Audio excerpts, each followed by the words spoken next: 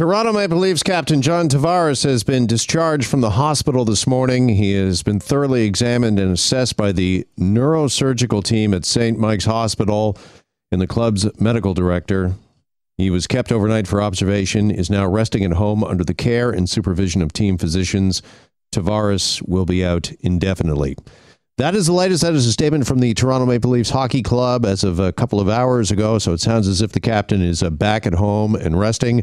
Let's welcome in Greg Brady. He, of course, is the host of the playoff show, which debuted last night right here on 640 Toronto. You can hear Greg and Nick Kypreos after each Leafs playoff game. Game 2, of course, set for tomorrow night. And Greg, just first of all, I know you've watched a lot of hockey as I have. What was your reaction watching that Tavares incident last night? Yeah, one of the worst things. You're not sure about a hard hit. I remember Zdeno Chara running Max Pacioretty into the stanchion about 11 years ago and thinking, that result could have been far, far worse. Hockey's a weird one because we see things that happen, Jeff, and we can't believe when we're there, especially when we're there in full arenas, that guys get right back up after it.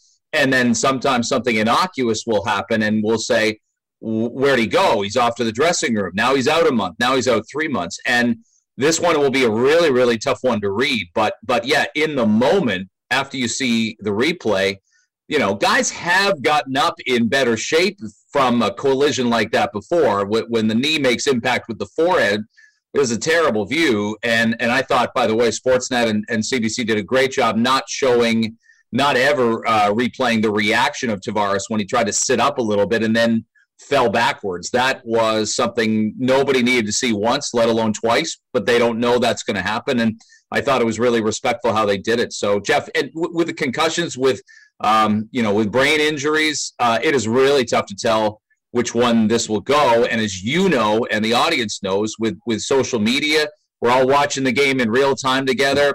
We've all been wrong. Like, we all try and guess. And as I was saying, like, there's some people could say, well, we won't see him again the rest of the spring. And we could see him middle of next week. We just don't know how this recovery period is going to go. Yeah, that was my next question, because teams, as we know, are famously secretive when it comes to injuries these days, particularly during the playoffs. But, considering just the magnitude of this, do you think that the Leafs might be a little more forthcoming here when it comes to Tavares and his health and whether or not we might see him back in the lineup at all during the playoffs? I think two things on that. I'm quite sure they will not rule him out for the series. Whether they believe that they won't see him again and won't have him in their lineup is two contingency plans. One is without him, obviously, for tomorrow night's game. Monday, Tuesday, they play 3 of the next 4 nights starting tomorrow with the 2 games in Montreal back-to-back. So that would be, real ambitious. And ambition is usually a good thing. The other factor is, though, I don't think they want to let the Montreal Canadiens know that they're not expecting him back. You want the Canadiens on their toes and guessing. This is still a series at the end of the day. We can say, and it's true, that the health of John Tavares long-term is a more important thing than winning this hockey series. But you can want two things in life sometimes. They want to win the hockey series. They don't mind if it's a little bit of a mind game for the Canadiens. And teams have done this at every sport, at every level since the beginning of time. Is this guy healthy? Is this guy not? So they'll keep the opposition guessing, especially in a case like this. And I think the Leafs, ever since Shanahan got in there, Jeff, they are, Brian Burke might be a little more blunt and just let something out. And he's like, damn, I let that out. I didn't want anybody to know that. Sometimes that works for you. Sometimes it doesn't. This is a guarded group. The Shanahan-Dubas group, I can tell you from experience, a very, very guarded group with information. And maybe that's by design. And maybe Brendan Shanahan, covered a lot of teams where he played for Scotty Bowman in Detroit. And Scotty was the master at not letting too much out of the bag in a playoff series. Sure. I wanted to ask you as well about the remainder of that game after Tavares was stretchered off, because obviously both teams are in shock when something like that happens, and it's not too often you see both teams' doctors attending to a player. But do you think that it affects, it has to, right, to Greg, the team that has the injured player a little more, because this is a teammate, somebody maybe you know their family as well, you know them personally, that it's a little harder to come back when you're a teammate of the team that had the injured player?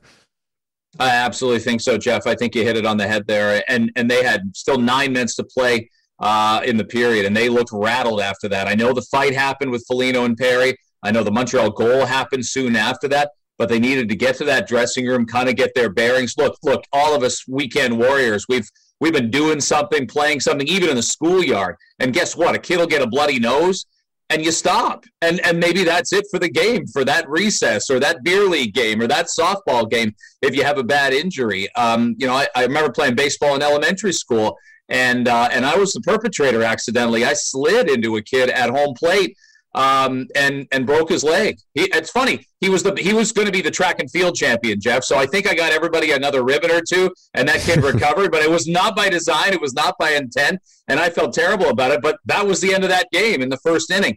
Pro athletes don't have that luxury. They did not have the luxury not to play last night. I'll tell you as well, this is another anecdote. I was at the game when Yuri Fisher collapsed on the Detroit bench. This is I was in a Lamaze class that night for my first kid, or the night before, and then covering Detroit, Nashville the next night.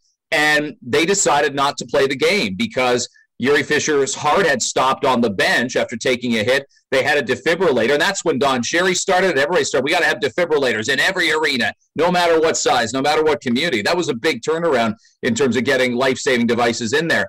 So it's always a great question. Can you keep playing after an injury like that? I don't think they had a choice to keep going, but no doubt they were rattled, and no doubt, it takes some time to hit home. And it's the one thing, no matter what we do in our jobs, sometimes we have the ability to take a half day or walk away. Those players on either team didn't have that. I don't know how Corey Perry would have slept last night. Corey Perry has been a dirty hockey player. That wasn't a dirty hit, and I can't imagine how he felt. That's an Olympic teammate of his, a World Cup teammate.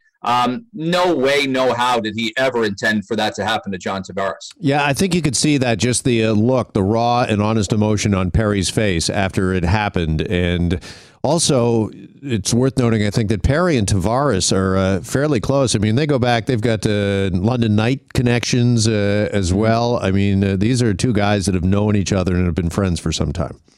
Yeah, you do what you do on the ice, and you leave your friendships behind. And we've seen international teammates fight before. We've seen, the Canada Cups and the World Cups are notorious for players who play on the same domestic team and going at each other and giving each other a shot. Eric Lindros and John LeClair used to be on the same line in Philadelphia, the Legion of Doom line, and they'd battle each other and slash each other when it was Canada, USA. The Red Wings had plenty of players that played for a bunch of different countries, and they did. Steve Yzerman doesn't want to lose to Brett Hull and Chris Chelios in a Canada-USA gold medal game. You'll do anything not to. But yeah, different story last night, and Perry had to go on. Still had guys going after him a little bit, and I'm sure it rattled him like it did the rest of us. The empty arena effect, Jeff, I don't think that can be understated too, because there was that. Jake Muzzin had an injury last year in the playoffs against Columbus, and there was that sort of air of silence and is he okay? But when everybody stops, when the announcers stop, I mean, Chris Cuthbert's like maybe the best play-by-play on the planet,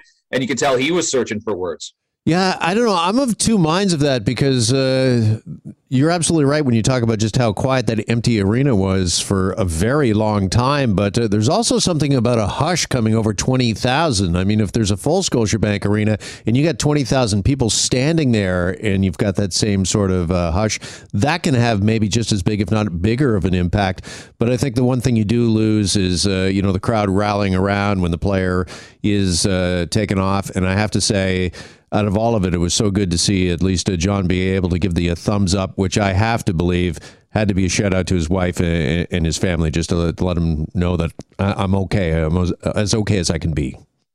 Yeah, just to have the wherewithal to do that. And again, as we said at the beginning, at the outset, none of this means we see him next week. None of this means, he's not out until October or November of next year. We don't have a clue. It's so easy, and anybody that's ever had, a concussion knows this. You're going to start having good moments, bad moments. What are we, about 18 hours now after the injury? It's impossible to even guess. And that's the tough thing for the Leafs to game plan out is, what do we do without him? And then there's the whole, Leaf fans really hope this would be a long run. And it still could easily be. This was one game out of 7. The Leafs still will have game 7 at home. They play at home tomorrow night. We're talking a different story perhaps if they lose tomorrow.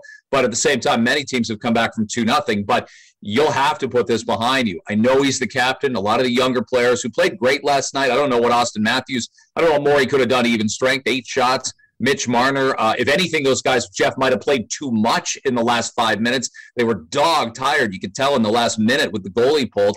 But nonetheless, this is what they pay you big bucks for. This is what pressure is all about, and this is what responding to adversity is about. So John Tavares wouldn't have it any other way. He doesn't want his teammates to roll over and say, well, we can't do it without you. He wants them to do it without him. Yeah, Matthews, Marner, and the rest may have been as much emotionally spent near the end of the game because of what happened to Tavares early on as physically spent. And we were just mentioning a second ago about the reaction or lack thereof because of an empty arena. But one reaction I wanted to ask you about, Greg, is that of Leaf General Manager Kyle Dubas, who immediately left that press box. And I think we've all seen the footage of him running down the stairs, cell phone in hand. And it just really occurred to me that Dubas he is just so mature and so wise beyond his years, and he is able to sense a moment and do what is the thing that is needed, the right thing. And I have to believe, I mean, this is just gut, but if he's not on the phone to Tavares' wife, that was the very next call he was about to make. Yeah, and that's what you end up doing. That's what a quality leader does, a quality organization does. And you're right, Jeff. Kyle Dubas is very much proof that age is really just a number when it comes to leadership. You grow up and you see this hierarchy, and your teachers are older than you, your parents are older than you, your camp counselors are older than you. Then you get to university, your professors are older than you. But you get into the workplace, Jeff, and you've done this job as I have for a long time, and then you just realize you kind of either have leadership or you don't. I've worked for people that are natural-born leaders. I've worked for quote-unquote leaders who couldn't find their way out of a plastic bag. It's really frustrating when that happens. And for Kyle Dubas to be doing this and walking in as he did, he was a junior general manager when he was in his late 20s, and you're telling a coach 20 years older what to do. But yeah, he's got this, he's got it. There's an it factor to Kyle Dubas and his leadership. And we've seen many guys obviously leave the NHL rink and just find it wasn't for them. That's okay. Wayne Gretzky tried coaching. It wasn't for him. It wasn't something he wanted to do. Then there's Shanahan's and Yzerman's and Ron Francis's superstars that want to do it. There's a Mike Babcock who never came close to playing in the NHL, and he won an awful lot. The transgressions about discipline and being the greatest person in the room aside. So, yeah, I agree with you. Kyle Dubas really showed something. I'll give you something else. The Montreal Canadiens, even on their social media account, as much as a quagmire social media can be, came out right away and said, what a terrible accident. We hope John Tavares is okay. You don't always see that because it is the heat of the battle, and you want to beat the other team and you want to give something back to your fan base. They reacted very, very quickly as well. So as much as this is seen as a real blood rivalry and a feud, and the hitting was hard last night, and the sticks will be up in people's faces tomorrow night for game 2. It's human beings are still human beings at the end of the day, and there was genuine concern on the part of the Canadians for Tavares. I like that. Yeah, and that reaction, I think, just speaks to just how well respected John Tavares is by the entire league and by not only his teammates but his opponents as well. Greg, good to talk as always, and we will be listening in tomorrow night for the playoff show right here on 640 Toronto, along with Nick Kypreos immediately following Game 2. Again, appreciate this. Awesome. Jeff, have a great holiday weekend. Thanks very much. All right. Appreciate it.